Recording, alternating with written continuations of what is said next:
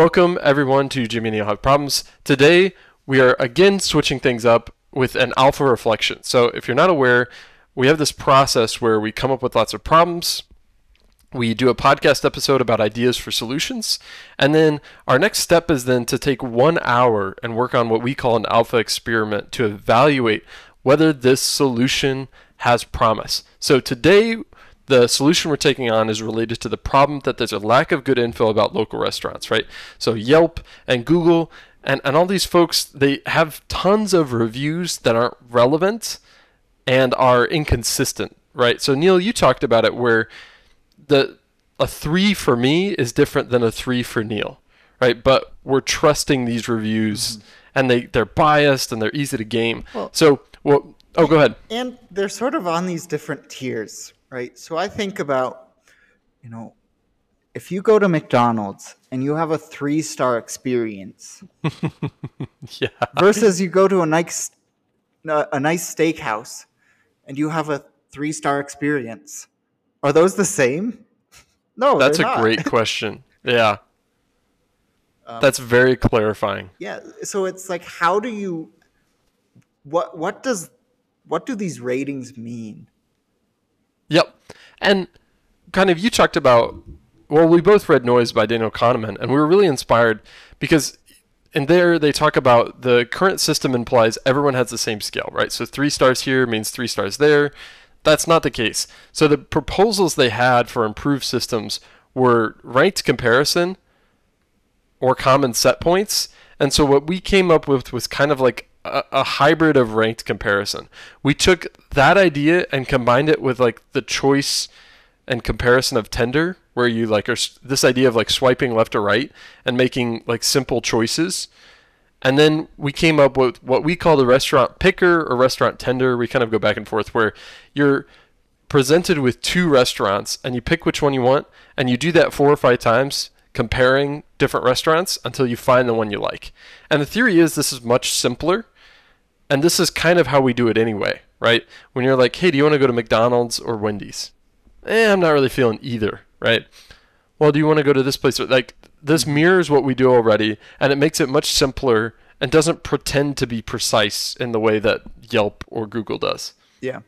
No, and on a whole, when you start to do this or this, your best whatevers will float to the top. They'll consistently win in these head-to-head matchups. So yeah, it's very much like a... Go ahead. It's very much like a round-robin bracket, like NCAA basketball or something, except without all the complicated factors in there, like fatigue and, this and that. Yeah. So what I built, it was working, and it was just a simple website where you were presented with 2 different restaurant options. I started with Fisher's. I think I have a Holland, Michigan version. Fisher's, Indiana, Holland, Michigan, and Los Angeles. The Los Angeles one is just for me. Very small selection. But what we're imagining here for the long-term solution is we pick really small cities that, have some tourist representation. So Holland, Michigan is a tiny city, but gets like 100,000 tourists every summer. And there's not great info about local restaurants, and it's hard to pick. And so what we're thinking is these small cities, it's easy to rank high on a Google search for Holland restaurants. So we're going to try to rank on Holland restaurants and then have this just very simple 2 choices between restaurants and then like present someone with the results. Yeah. Yeah. You're also sort of hopping ahead in the story. That's true. I remember there was a call when you had built it out a little bit, and it was kind of cool. For me, it was not useful at all because I'm neither in Fishers nor in LA. But yeah, I could choose Bob's Fish Shack over whatever. But then we were chatting one day after recording, and you were telling me that you thought it was done. You want to explain why? Oh, I thought it was dumb? No, you thought it was like... Oh, it was done. You're right. Oh, yes. Call it. I actually have a draft written of the alpha reflection, And the reason I called it is because this is so far outside of the norm of how people pick restaurants, and more specifically, how residents pick restaurants, right? So if you're a tourist, you might Google something like Holland restaurants, but if you live there, like what I do in Los Angeles or even in Holland, Michigan, is I would either just discuss it or I would pull up Apple Maps and just swipe around, different regions I like. But if I'm a tourist in a new city, like, yes, I'm definitely going to Google this. So I was thinking definitely of the market of people of residents. And I was like, there's no way this will fit in someone's workflow. Mm-hmm. Nobody's going to use this. But if it's tourists and if it's people new to an area, I do think people would use it. So that's how I kind of changed. But I was going to call it done. That was my assessment. Yeah. Yeah. No, Jimmy brought that up, and I think a very fair point for most use cases. But then, we checked out some of the search terms for Holland specifically, and we chose Holland, Michigan because we went to college there. It's a tourist town, and we still have a good amount of connections in the area. Yeah. And we searched what the search volume on Google was, and it was. Do you remember what it was? It's about 5,000 searches a month. Yeah. So for that search term for Holland restaurants. So sort of this nice middle size where it's big enough to, be potentially successful, but small enough where we can actually rank. Yeah, and I think what's really interesting is the ability to scale this. So that's what really excites me about this solution is, one, it's testable. So what we're planning to do is run a very small test in Holland, and basically this will be a beta experiment where I put maybe 8 hours into cleaning this up, getting it to look good, and then positioning it and trying to get it to rank in search. And I think I can do a decent job of that in 8 hours. And then we can test it in Holland, and we can say we're done or we're not.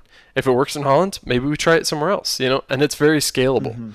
And I love that. And then it's kind of this franchise model, which could be really fun, where, if it works really well, maybe we could sell this to other people in different cities instead of having to launch it ourselves in each one. Mm-hmm.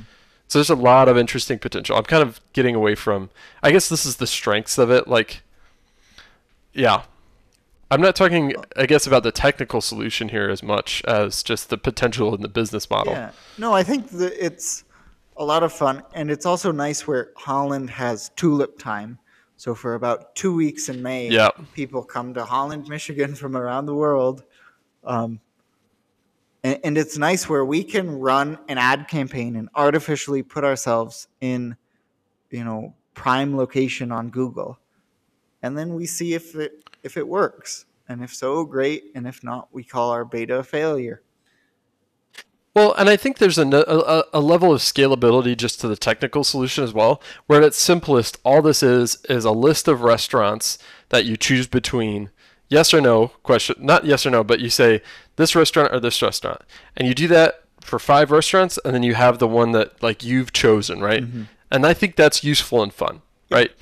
But this could be really good. This could be really enjoyable, and you can aggregate user information so that you get a better sense. Instead of ratings, which are not useful, you have direct comparisons. Mm-hmm. People are choosing this restaurant over this restaurant, which is the ranked comparison that Daniel Kahneman talks about. That's the holy grail, right? Yep. And that'd be ideal. And we can get there, but it's useful in its first iteration. Yep. I've used it to pick restaurants myself. My fiance and I use it. Now, there's a couple challenges here. One, the place I was hosting it for free on no longer has a free tier, so I have to move it somewhere else. That's not a huge deal. 2, longer term ranking in terms of Google, I'm not very familiar with. And so I know the basics, but I don't know enough to really pull this off well. And so I'm not super confident in that. But again, we have a nice test case in Holland to see if we have just enough skill to pull it off. Well, and going off of, I think Jimmy alluded to this, but this solution, we've talked about this solution over and over again in different areas. We've talked about it for choosing ideas, for how when you go to Jimmy and Neil have problems, what that would look like. And so it's nice where if we build these bones out, and if this use case doesn't work, we can still use those bones and skin something else onto it. Yeah, I think this is in some ways a perfect or a perfect beta experiment where the worst case scenario is we have an internal tool that we can use and we've learned a lot about advertising. Mm-hmm. The best case scenario is we've discovered something scalable that we can incrementally roll out to fit our schedules and make some money. And that's ideal, Mm-hmm. So I'm really excited about this one. And so one thing I'm curious about, Neil, is about the timing of this, right? So Tulip Time takes place in May of next year. Mm-hmm. And so we've got a lot of time before we run this beta experiment. What I'm curious about, Neil, is whether it makes sense to build this out for the restaurant thing first, or if it makes sense to build out the internal tool to allow us to pick ideas first, mm-hmm. and then apply it, to this restaurant when the time comes. Yeah. So both of us are sort of in a busy season right now. Yeah. Or busy seasons, I guess, independent. But sort of around January, things cool off. Cue the cymbals. Glad there was that delayed reaction. I was trying to figure out what you meant by cue the cymbals. I still don't really understand it. Like the Oh, I didn't even think about that. January. Okay. Yep. Yeah, sorry. Good. So sort of our thought was January gives us enough time to really build it out a little bit and get some of the bugs worked out, as well as get some of the background information, because we want, if you don't know what, New Holland is, you can click on it and get a little blurb, pub food. Yep. Yeah, a brewery. Yeah. So there's sort of some background stuff that needs to go, and we were sort of thinking January to then, launch it, quote unquote, in May. Yeah, I think so. Something I've been thinking a lot about, especially when it comes to beta experiments more than alpha experiments, is Basecamp, or I guess now 37 Signals, the company that makes Basecamp. They do 6-week sprints, and I almost wonder if this would be good for a 6-week sprint. Whereas, like, thinking about the January to May, that may be too long of a time period. Mm-hmm. And there's not a real urgency there. That might just be built out of, it's like, okay, it's 6-week sprints where it's a 6-week sprint for you, doing more of the development, and then a 6-week sprint for me. Oh, you're right. Building out some of that content. And then, so that's January, February. That's the end of March. And then we've got April of buffer time. Yeah, that's a good idea, to actually make it 6-week sprints of features rather than 6 weeks for the whole project. Well, and that one sort of lends itself well where, it's 6 weeks of the technical and then 6 weeks of sort of the more the like filling skin. In the bones. Yeah. Yeah. Yeah. And then you asked about the internal tool, and I think we need a better process of how we choose alphas, because really that internal tool is still an alpha. Oh, you're right. So you're right. Yep. There should be a process, and we've talked about, I think sort of like a reverse Reddit feature, where our ratings are sort of the upvotes and downvotes, and then the newer it is, the heavier the weight on the balloon. So then as time goes on, that balloon lifts higher and higher up, if that makes sense. Yeah, that'd be fun. So it's weighted by time, inverse time, reverse sorted. Yep. Yeah.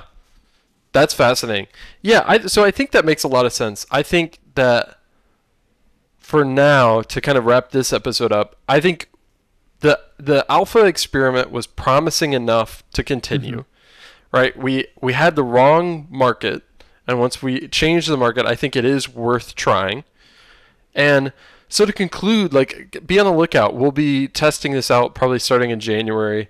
I'm actually tinkering with it a little bit right now, Neil, which is why we need to revise this alpha experiment setup, because I just like to tinker on things, and I'm just tinkering on it. But yeah, so be on the lookout. We'll have an update in June or in January, and then we'll try to get this out in May. And I think it'll be really fun.